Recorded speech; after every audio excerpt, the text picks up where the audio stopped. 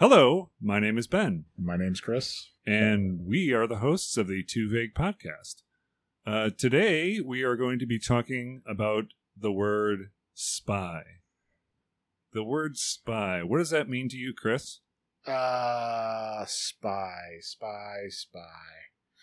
So, I think everybody has the sort of classical definition of spy, which means, as a verb to look at something, right? Right. To see? To see. I espy something, right? If you're using the classical ye olde English. Do you use ye olde English? I use ye olde anytime I have to use English. Ye olde English, it's the only thing for those tough stains. I've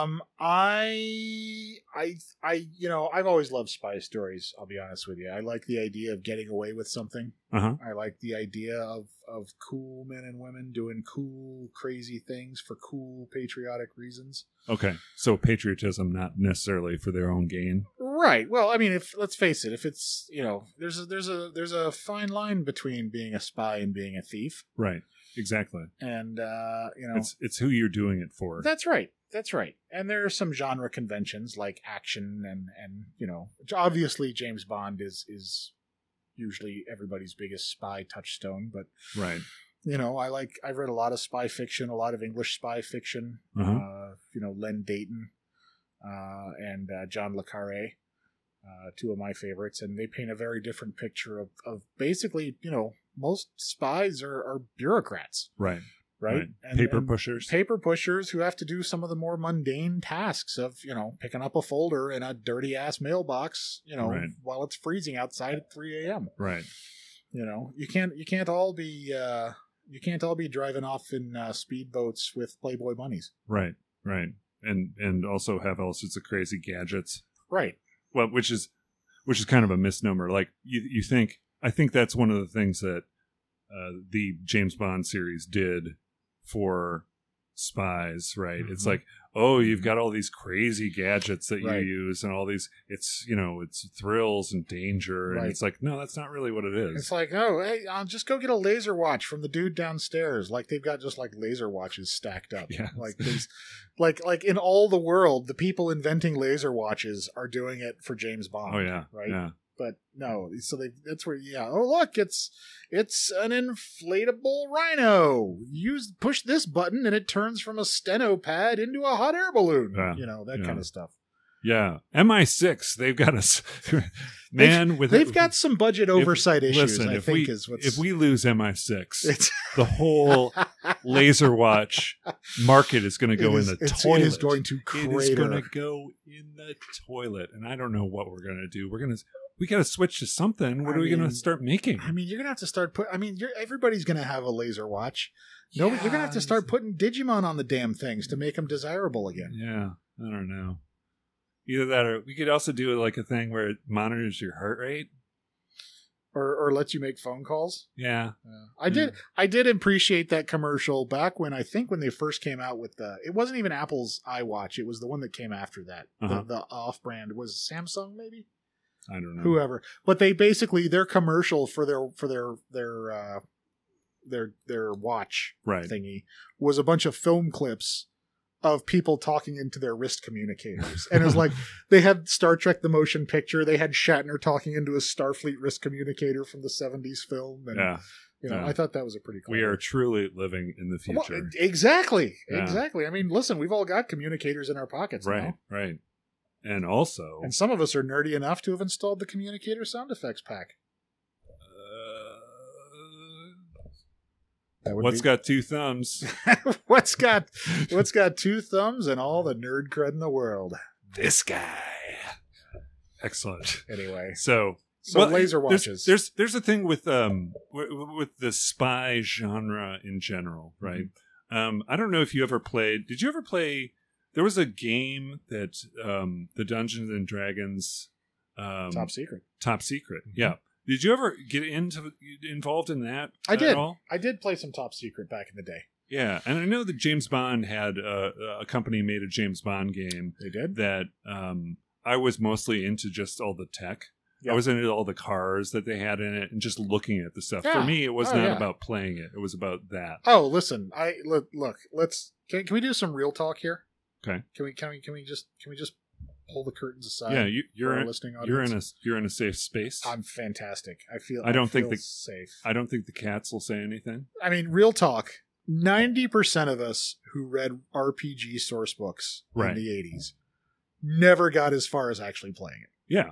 Like when you say I was in it for the tech and looking at the cool blueprints and shit, like that is all I ever did with any of the role-playing books I had. For me, it was like that and character creation. Oh, for sure. And maybe reading through a module or something. Right. Yeah. Right. Like Champions was that way with me. It was like it had the cool little thing where you could have the outline of a body, and then you could like make your own costume on it and do all sorts of crazy things. Oh, and, yeah. You know, that was my favorite part, but that's just maybe I thought that was just me. No, I think listen, they didn't have those things in libraries because people were actually playing the games, Ben. Yeah. They had them there because nerds like us needed books to check out and read. Right. Right. No, I made many a Marvel superhero using that system. But the James Bond one, the Top Secret RPG, I remember it being really, really concerned with how loud you were being. Yeah. Like they always wanted to know how loud were you being. Right. Like to the point where each gun had a different loudness. Okay. And then also I wasn't 100%. I mean, I had Top Secret, but it was mostly for like I said, the tech. Right. Looking at the manual kind of thing. Right. Did it have things with your the different stuff that you wore, like your shoes? Was there a noise value associated with your shoes and what you were wearing? And if you were wearing something that was silk, right? Did it make noise? Did they get that detailed, or did they? I don't remember it. I remember there being penetration values. Parental advisory: this podcast may contain language not suitable for 13 and under. There were penetration values. Like armor rating, right? Things. Right. And I want to say there was like some kind of camo value or something. Basically, it was a measure of how well you could blend into a given environment. Yeah, Don't you think, as far as most role playing games, that there's too much stock put into the system and not enough into the creation aspect or like the storytelling aspect? Well, I mean, that was always my problem. It's like if I'm playing a role-playing game with someone who's put a lot of thought into it, I kind of the dice rolls and things are secondary. All the mechanics and stuff is secondary to me because I'm so engaged in the experience. Yeah, no, I tend to agree with that. I have an extremely. Are you ready for a blistering hot RPG take? Okay, from a middle-aged white dude. Sure. Okay. Everything after character creation in an RPG is an exercise in diminishing returns. Let me hold on. Let me think about that for a second. Because I would tend to agree. I would tend to agree as far as traditional role-playing games, right? Yeah. I don't necessarily. I think there are many examples out there of video games. Not to get into video games yet, but where video games do it well. You know? I think video games do it much better. Yeah. Yeah. Well, I mean, and listen, there are good dungeon masters and bad dungeon masters. Yeah, that's the linchpin. Yeah. Right? It's if you got a good dungeon master who puts a lot of effort into it and will continue and not kind of force you in one direction. Well, right? Yeah, and you got to have players who want to play the same way. Right. You know what I mean? I mean, you really do have to have a special alchemy to make an RPG session fun. Right. Right. And everybody's got to kind of put equal sweat into it. I mean, combat is arguably the least interesting part of RPGs. Right. I mean, rolling the dice is very much the least interesting part, unless something unexpected happens. Right. And then it can be fun to kind of story and role play your way out of that. Yeah. Is that what you liked about Disco Elysium? You know what? Maybe this is for another show, but because we're not really talking about spies, but it sort of fits in because it's sort of a mystery kind of, you got to uncover something, but it's peripherally. But I mean, is that kind of? The thing I liked about Disco Elysium is, I mean, it's. I don't know, man. That's a weird game. I still have trouble talking about that game. But I thought you said it was your favorite of the year. It was my game of the year, but I will never play it again. Okay. I will never play it again. Okay. I don't. That's like me in the movie Seven. That's right. Yeah. That's right. I watched it, never going to watch it again, don't need to. Yeah, exactly. And I feel the same way about Disco Elysium. I thought I really liked what it was trying to do with making the player character behave the way the player wanted them to behave. My problem is that ultimately it never settles on an authorial point of view. And ultimately it doesn't really let the player settle on an authorial point of view. Uh-huh. So what you end up with is somebody who, to their credit, can react in a variety of situations, right? It's not like they're just picking an alignment and you have to play as that alignment, making that choice throughout the game. You know, you can and will and should, you know, react differently to different situations based on how the situation specifics are striking you. Right. But it's impossible to get a cohesive narrative out of that. Right. From a player perspective. Mm-hmm. Because you will make decisions based around your player, about the player character that you are, and you are to some degree telling their story through their opinions. Right. But, so is your inner voices change too, as part, which is a weird dynamic, which I think could be done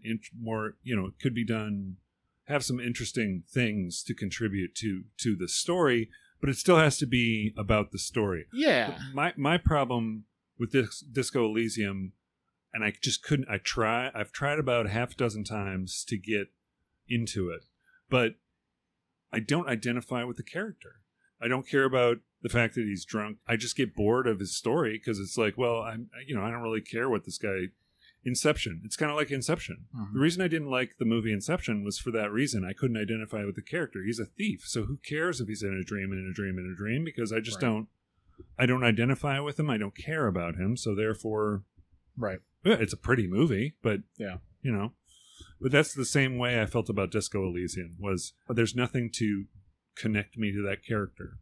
Yeah, and I think ultimately it was that combined with the sort of, I don't know, it's a pretty bleak worldview. Oh yeah, you know, that the game posits. Right. This, you know, I give it all the credit in the world for its world building. Yeah, it seems like it did a very Tolkien-esque kind of. Oh yeah, apparently it was based off the developer's own homebrew D&D campaign that they've been playing for years, which explains a lot. Right.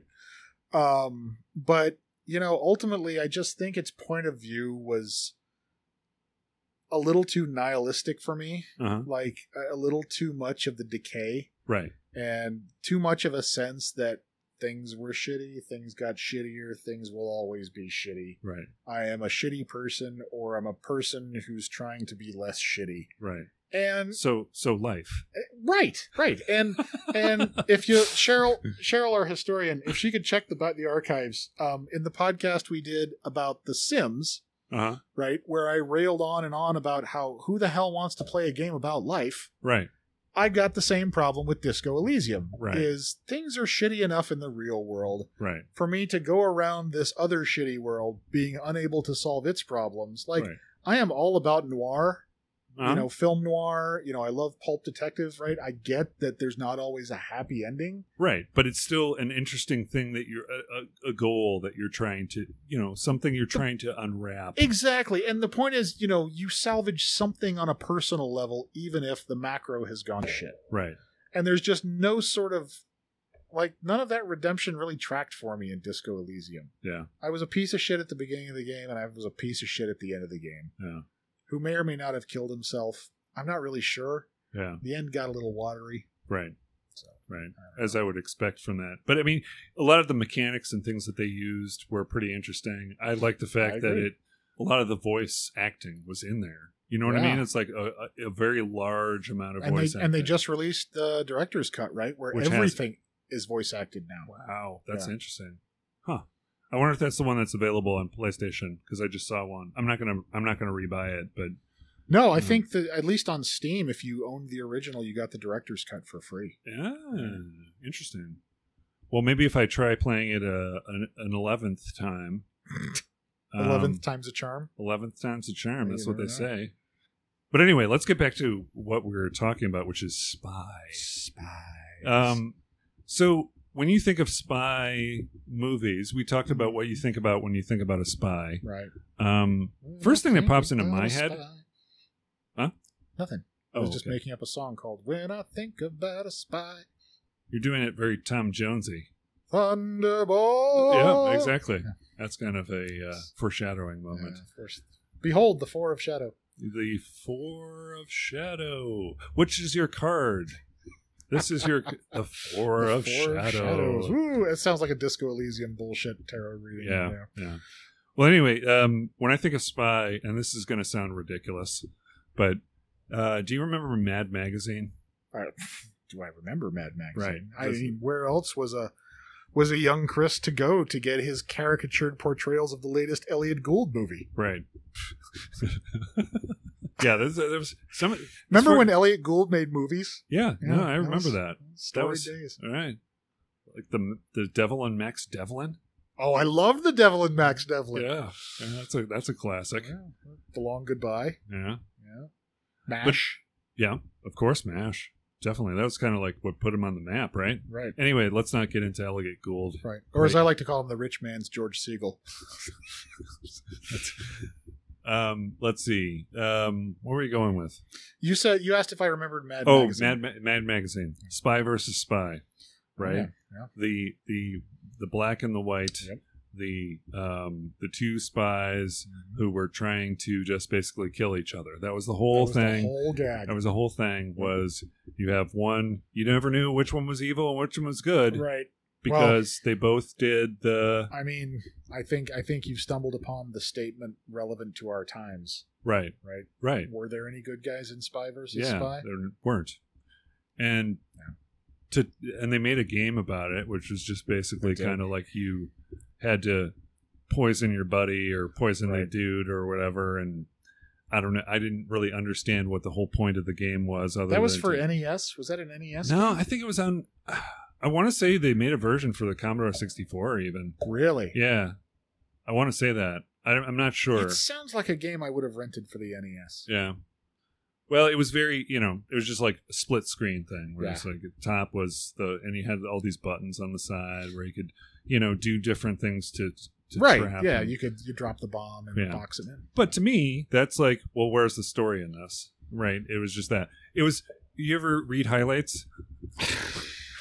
Only the doctor's. Where else would a young Chris go to get the latest caricatured updates on the latest Elliot Gould movie? Yes. If it wasn't Mad, it had to be in Highlights. Highlights magazine. Yeah. Fucking Goofus. Yeah. Oh. Okay, so that's the thing. That's where I was going. Right. When I think Spy versus Spy, Goofus and Gallant. Is it Gallant? Is it Gallant? I don't know. I always called him Gallant. Because really? Yeah, because Goofus, Gallant sounds too obvious. So I just call him Goofus and Gallant. What, Goofus is the height of subtlety? Well, but I mean that's at least that's a non-thing, right? Goofus. Now I want to know what the correct pronunciation of Gallant is. Because when you say Gallant, I feel like it's like you're introducing a car, like the new Mitsubishi Galant. Oh, maybe that's where they got it from. Highlights. I don't know, but now I'm desperate. Aunt Nora, if you're listening to this, please write in with this week's viewer mail. Yes. How do you pronounce the word gallant? Yes. Or gallant? She'll probably also ask what highlights is.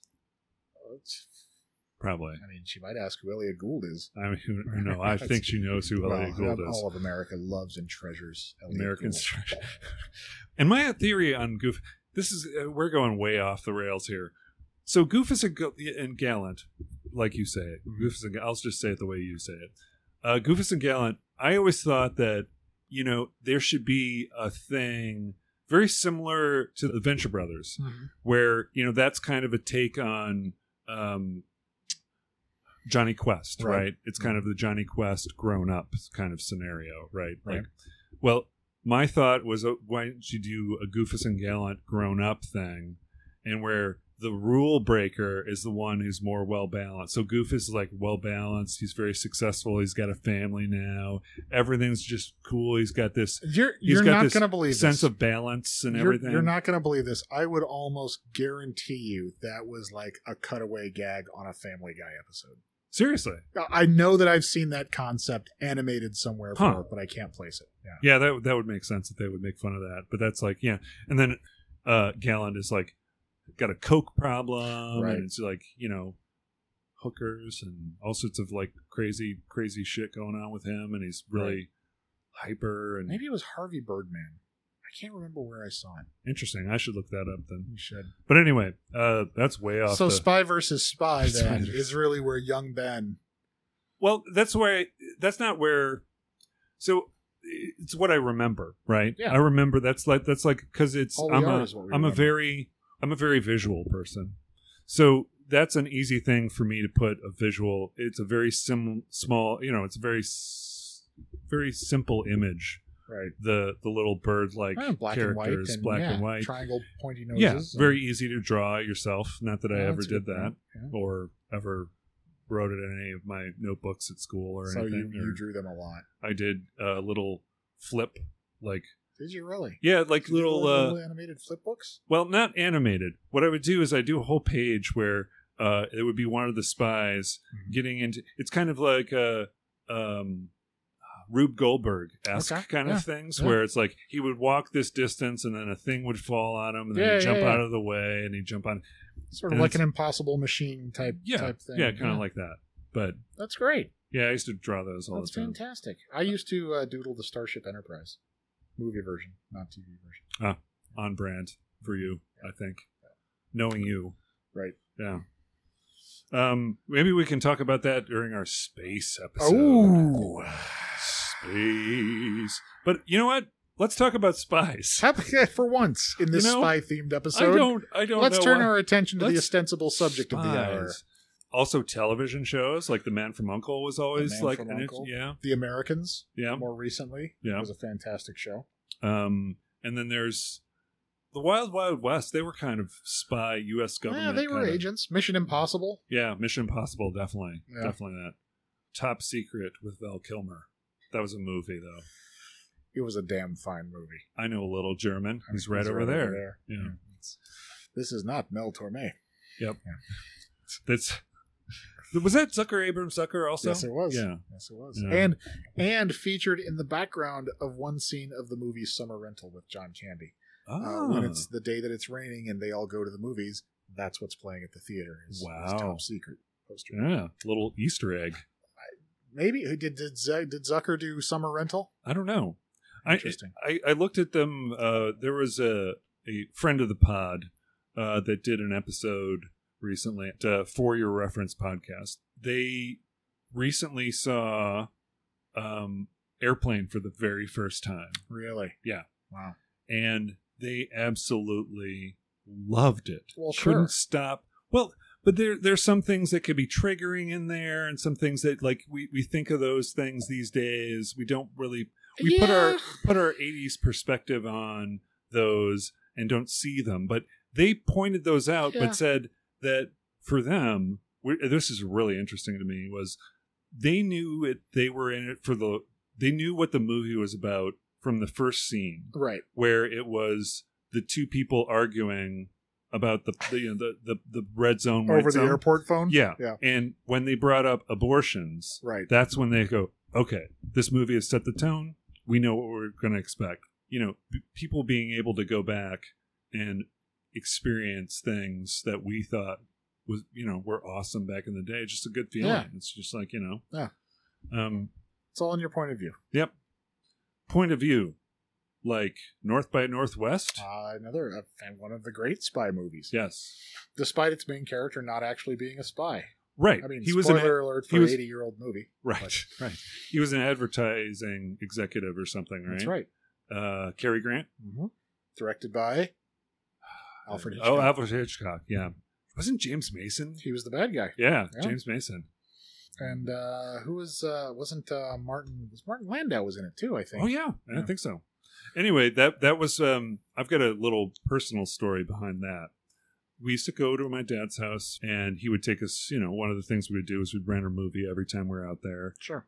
And he would ask us each to pick a movie. Mm-hmm. And we went to the video rental store, and we were looking around at all the new stuff. It was like the 80s, so, trying to figure out. Stroker Ace or Cannonball Run. Right. Something like that. The Devil's Choice. Something that we wanted to see that our mom would not let us see. Porky's, definitely. Nightmare on Elm Street or whatever. Sure. the kid who was at the counter at the time probably was one of these like, like sort of film elitists of the time. Right. But he had on North by Northwest, and it was the sequence with the biplane chasing, the crop duster chasing him through fields. And I saw that, and I was just staring at it. I was like, "What's that movie? What's that one?" That And they go, "Oh, it's North by Northwest. It's Alfred Hitchcock. It's a classic." And I was like, "We got to rent that one. That's the one we got to rent." Right. And ever since then, I was like probably like 11 or 12. Really loved that movie. That's a great story. Yeah. That's a great story. It's funny how people get into the older things like that. Yeah, and that kind of, right, like with the airplane thing, right? If I think about that, it's kind of that's the thing that made me think of that was kind of like, how times change, but still, if it's a classic, it's a classic. Oh, I remember distinctly, wanting to get close to a girl when I was 13 years old, and she came over to my house after school, and we wanted to watch a movie. Right. And so I remember asking Mom, "Hey, what's a good romantic movie we should watch?" And she said, "Oh, Casablanca." I'm like, "Wait, what?" "Oh, all right, I guess." To the point where it was the first time I'd ever seen Casablanca. I was so enthralled with the movie. I totally missed the fact that the girl fell asleep an hour in. Like, at the end, I was like, this is like the greatest movie I've ever seen in my entire life. And she okay, well, we don't really share that. Anyway. Yep. So, yeah, but it's interesting how people kind of break into the older generation of films. Right. And it's really kind of comforting that there's that availability. Yeah. My son just watched Chinatown for the first time ever last week. Cool. Yeah, I try and introduce to the young people some of my favorite movies. The young people. Yeah, like Brainstorm. Dreamscape? No, not Dreamscape. Brainstorm. Which is the one? Well, Dreamscape's the one with Dennis Quaid and the snake Christopher Plummer. Correct, right? but that's not. But Brainstorm a good is the movie. Brainstorm is the one. That's the Natalie Wood one. Yeah, yeah, that's the one where Natalie Wood and Christopher Walken. Yep, Christopher Walken, Natalie Wood. It was kind of a cautionary tale that works today, where it was sort of a VR kind of thing, where they developed this technology which they could hook someone up to a machine that will record they smell, what they feel, what they do, right. And then you could play it back, and the people who were wearing the it was like the prequel to Strange Days. Yeah, and VR, right? And it's kind of a cautionary tale of all the different things that could happen. Like, there was a dude who was like saying, "Hey, you got to try this tape," and it was a sex loop, and this guy looped it, and he just like, "I'm better than I once was," and all sorts of weird sort of like, if you can look past the dated technology, sure, then you got a great movie there. Well, yeah, remember, up until, probably 1984 or 1985, remember, everybody in the movies was convinced that a computer had to have 1,000 blinking LEDs on it. Right. And then comes... Don't forget about the reel-to-reel tapes, and the reel-to-reel tapes, and then comes along War Games, and it turns out the AI that's going to kill us all looks like a photocopier. Right. The Whopper was not an imposing figure. Do you remember what that acronym meant? Wartime Operational Programmable Response? Yeah, I don't know. Something like that? I don't know. I'll get into the acronyms I know when we get into our... Because it was WOPR, right? Yeah. Or were there two Ps? No, I'm pretty sure there was one P. I don't know. There were two Ps in the Mad Magazine satire of it. Okay. To bring it all back to Mad Magazine. Yeah. Was the king there? The king? The Burger King? Oh, I don't think so. No. That seems like a low-hanging fruit there. Well, I think they did refer to it as the Whopper, WHOPPER. Okay. In the Mad Magazine version of War Games. Yeah. Why do I have the urge? We haven't talked a damn bit about spies, have we? You know what? I have the urge. Well, War Games is kind of that, right? It's kind of like War Games is sort of like it's global destruction. There's not spies involved, but they're computers that are doing things on behalf of governments clandestinely. I know that's a stretch. Can I do my War Games impersonation? Sure. Greetings, Professor Falcon. Oh, do you want to hear mine? Sure. Go ahead. Fine. That's nice. Yeah. Nice. Listen, impressions are good when they're just one word. The least amount if you can boil down an impression to just one word. Right. That's the best. Yeah, I agree. I mean, impressions are like improv. Right. It should be as short as possible. Right. And this is where I'm going to transition to the most iconic spy that we know by doing my impression. Oh, here we go. Of Sean Connery. You are in for a treat, ladies and gentlemen. Excellent. There you go. I was just pausing for applause. Okay. You gotta let the reader. The reader? Give them some time. Okay. The reader, the viewer. The candlestick maker. The consumer. Whoever's on the consumer. Yeah. Whoever's on the other end of this microphone. Hello, America. Hello. Everyone's favorite spy, James Bond. Is he? Is he? Because I feel like maybe most popular. Everyone's most popular. Certainly the most bankable spy. Right. Yeah, definitely the probably the one biggest in the zeitgeist. Recognizable, right? Most recognizable, most iconic. Right. For sure. I mean, although there are some that are, they're giving him a run for his money, like the Impossible, the Mission Impossible stuff. That's definitely spy stuff. But I think, James Bond, Ian Fleming, like that kind of. Did you ever read any of the Ian Fleming novels? I did, and they're incredibly racist. Yeah, yeah.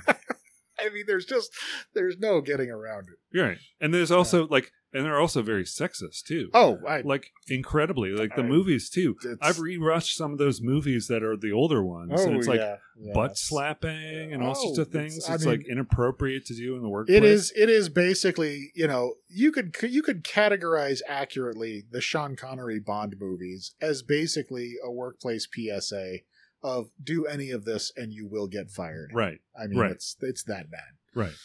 That said, he fills out a suit pretty good. Yeah. Oh, yeah. I mean, but to their credit, I think later James Bond films tried to grapple with that in some respects. Correct. At least starting with Judi Dench, when she took over as M. They definitely called that shit for what it was head on. Right. To their credit, I think. Yeah, exactly. And not in a way that made it obvious. Like, hey, we're becoming more... Yeah. It was definitely a more reflection of, no, if any sane person were to look at you and your behavior today, they'd say you're an asshole. Right. But that being said, I mean, these things were the movies racist or otherwise, although a lot of them kind of tiptoed that. There's some bad stuff there. There's the going to Japan and becoming the samurai. That's not good, man. That's not right. It just should not have been done. Yeah. A lot of the voodoo stuff in it's a little Live bit and Let Die is not good, man. Right. Were we insensitive then, as viewers? Were we? Oh, I don't know. I mean, I was -1 when Live and Let Die came out. So. Right. Well, but I mean, as we're we can appreciate for the movie for what it is and set aside some things. I will say compartmentalize. I will say when I was a kid and I watched You Only Live Twice, which was the one where he goes and becomes a samurai. Right. Samurai in air quotes, because really what they do is just point his eyebrows. God, you can't even describe it. Yeah, it's pretty awful. Terrible. Yeah. When I watched that as a kid, having just discovered James Bond, there was no part of me at that time must have been 9 or 10 that recognized that as racist. Right. Like there was nothing inside me saying that ain't right. Right. It would be, some years later before I could look at it and go, Jesus, who signed off on this? Right. Right. So, and there are a lot of things like that too. Oh, there's a ton of stuff like that. I mean, listen, I was a huge H.P. Lovecraft fan growing up, reading his stories.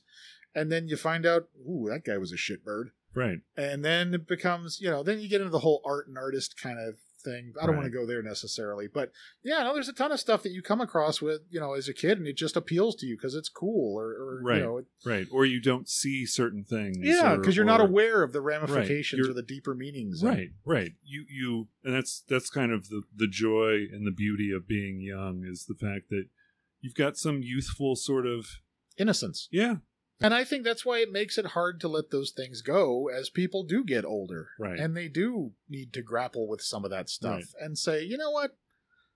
Yeah, I get everybody likes Cthulhu and tentacles, but maybe we should stop basing a lot of these properties off some racist screeds against miscegenation. Right.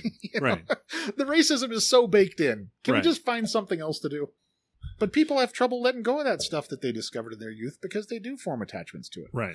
I'm not emulating James Bond. I'm not slapping people on the butt. Right. Well, listen, I saw what you did before the show, and let's just not have any of that again. That was to myself, though.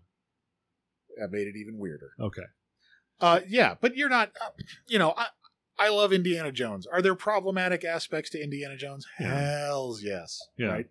But that's not going to squash the part of me that's a kid that says, yeah, I like watching Raiders of the Lost Ark. Let's now switch gears to talking about who our favorite Bonds through history are. Yeah. We all have an opinion on it.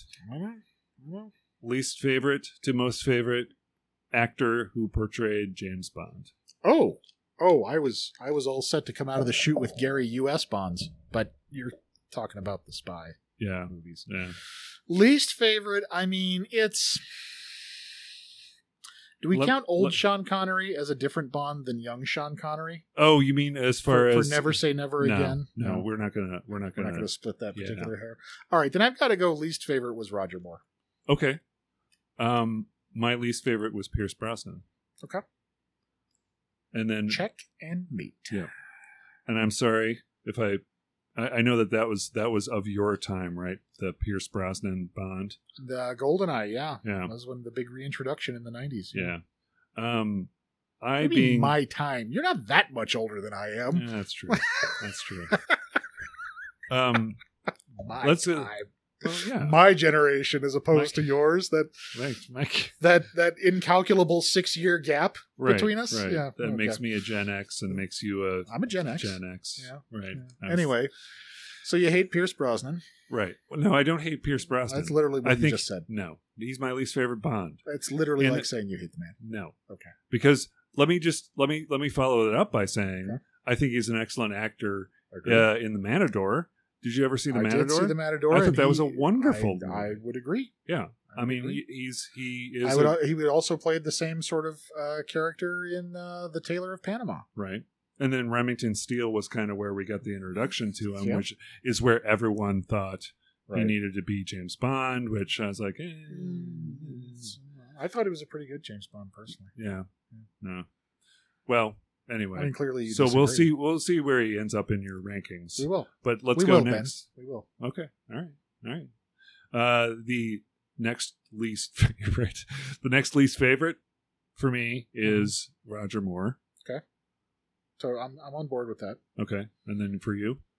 After Roger Moore, I mean, I really, I don't want him to take this personally. So if he's listening, please don't take this personally, because I think a lot of this is largely a function of the scripts that you got. Right.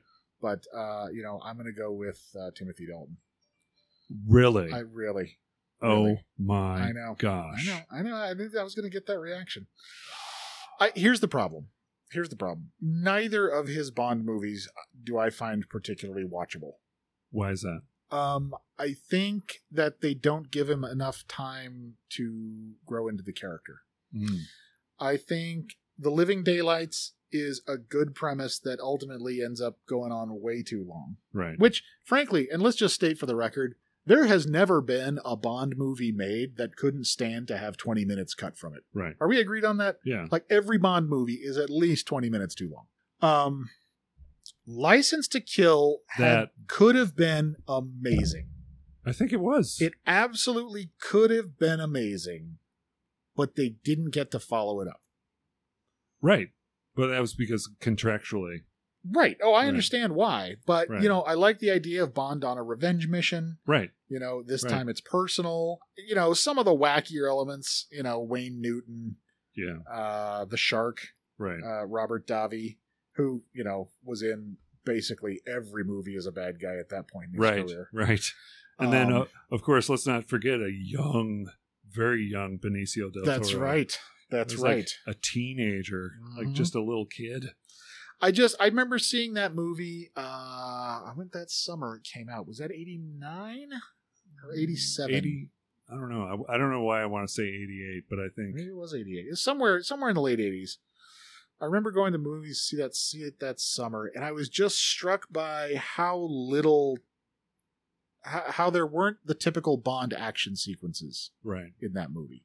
Well, I think that they were trying to do a departure. They were trying to do a darker Bond. Yeah, they were. And I think Timothy Dalton is the Daniel Craig of that. Like, he was trying to do a darker Bond at a time when no one wanted a darker Bond. I will say this. And I think Timothy Dalton matches the Bond of the books better than anybody else who's played him. Well, he's also a fabulous actor. He is. I mean, classically trained. And Flash Gordon. Well, I think he was awesome in Flash Gordon. Oh, that wasn't sarcasm. Okay. I'm deadly serious. Yeah. Probably the best actor in that movie, too. Max von Sydow. Oh, Come on, man. It's good. Come on, man. It's good. Topol. Yeah.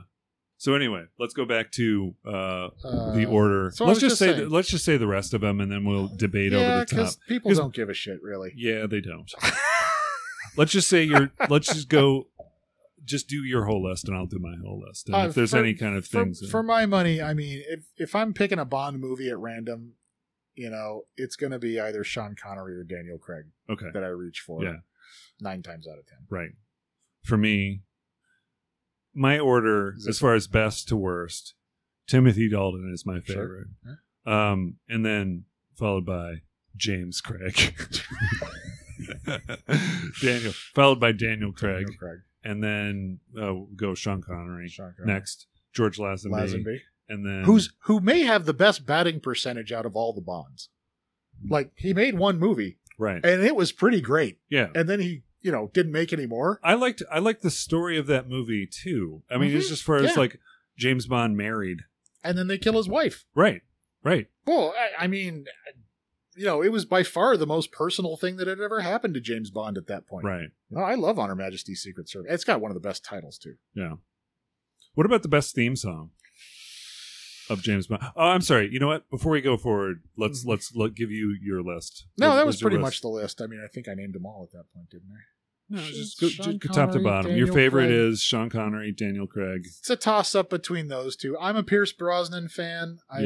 Clearly. Again, maybe that was just my generation. Another guy who didn't get great scripts, honestly. Right. The first one, GoldenEye, was clearly the best. When I checked out on Pierce Brosnan was when he had the invisible car. Yeah. With the stealth car. Yeah. The car that. Let me put it this way. The Pierce Brosnan era did not end well. Yeah. I mean, that was with the Madonna theme song and the North Korean general with all the diamonds in his face. Right. Anyway, sorry, where was I? Favorite Bonds. But like GoldenEye and Tomorrow Never Dies. Tomorrow Never Dies is a pretty good Bond film, actually. With Michelle Yeoh. Yeah. Did your like of GoldenEye have anything to do with the game? No. Actually, I never played the game until I was much, much older. Right. Okay. Until I never played the game until my son bought it when it was released. I want to say on the PlayStation Network in a remaster or remake or something. That was the first time I'd ever played GoldenEye. So I never got in on that sweet, sweet Nintendo action. Yeah, because that was the big deal, right? Yeah. But no, GoldenEye was the movie that came out that summer. It kind of reintroduced Bond. He'd been away since License to Kill, so I think he'd been away for like 6-7 years. I want to say. Weird contractual things going on with that, where it's like, there was like a writer's strike that occurred that allowed Timothy Dalton to get out of his contract, and right. So I mean, there was a lot of hype for GoldenEye when it finally came out. Yeah, I mean, because it was. Oh yeah, because it's been a long time coming. Do me a favor. Let's do a quick time check. Okay. Do you have the time?